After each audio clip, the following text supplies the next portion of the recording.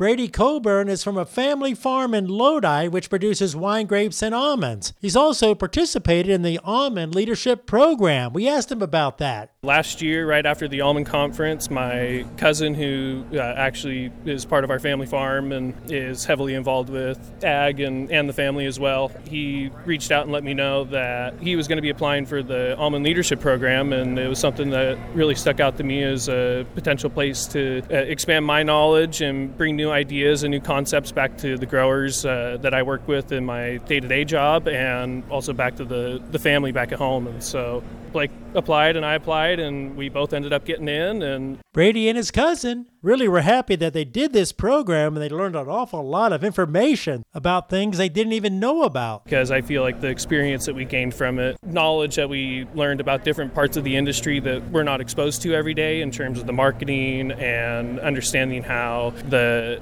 different regions in the world play such a different role and where our product ends up and the prices that we get for everything and things along those lines. And Coburn said he and his cousin saw it as a big opportunity. I think for us it was really quite a tremendous opportunity to go and experience the industry in whole. That's Brady Coburn, who graduated from the 2022 Almond Leadership Program, which is sponsored by Bear Crop Science. With the Ag Information Network, I'm Patrick Cavanaugh.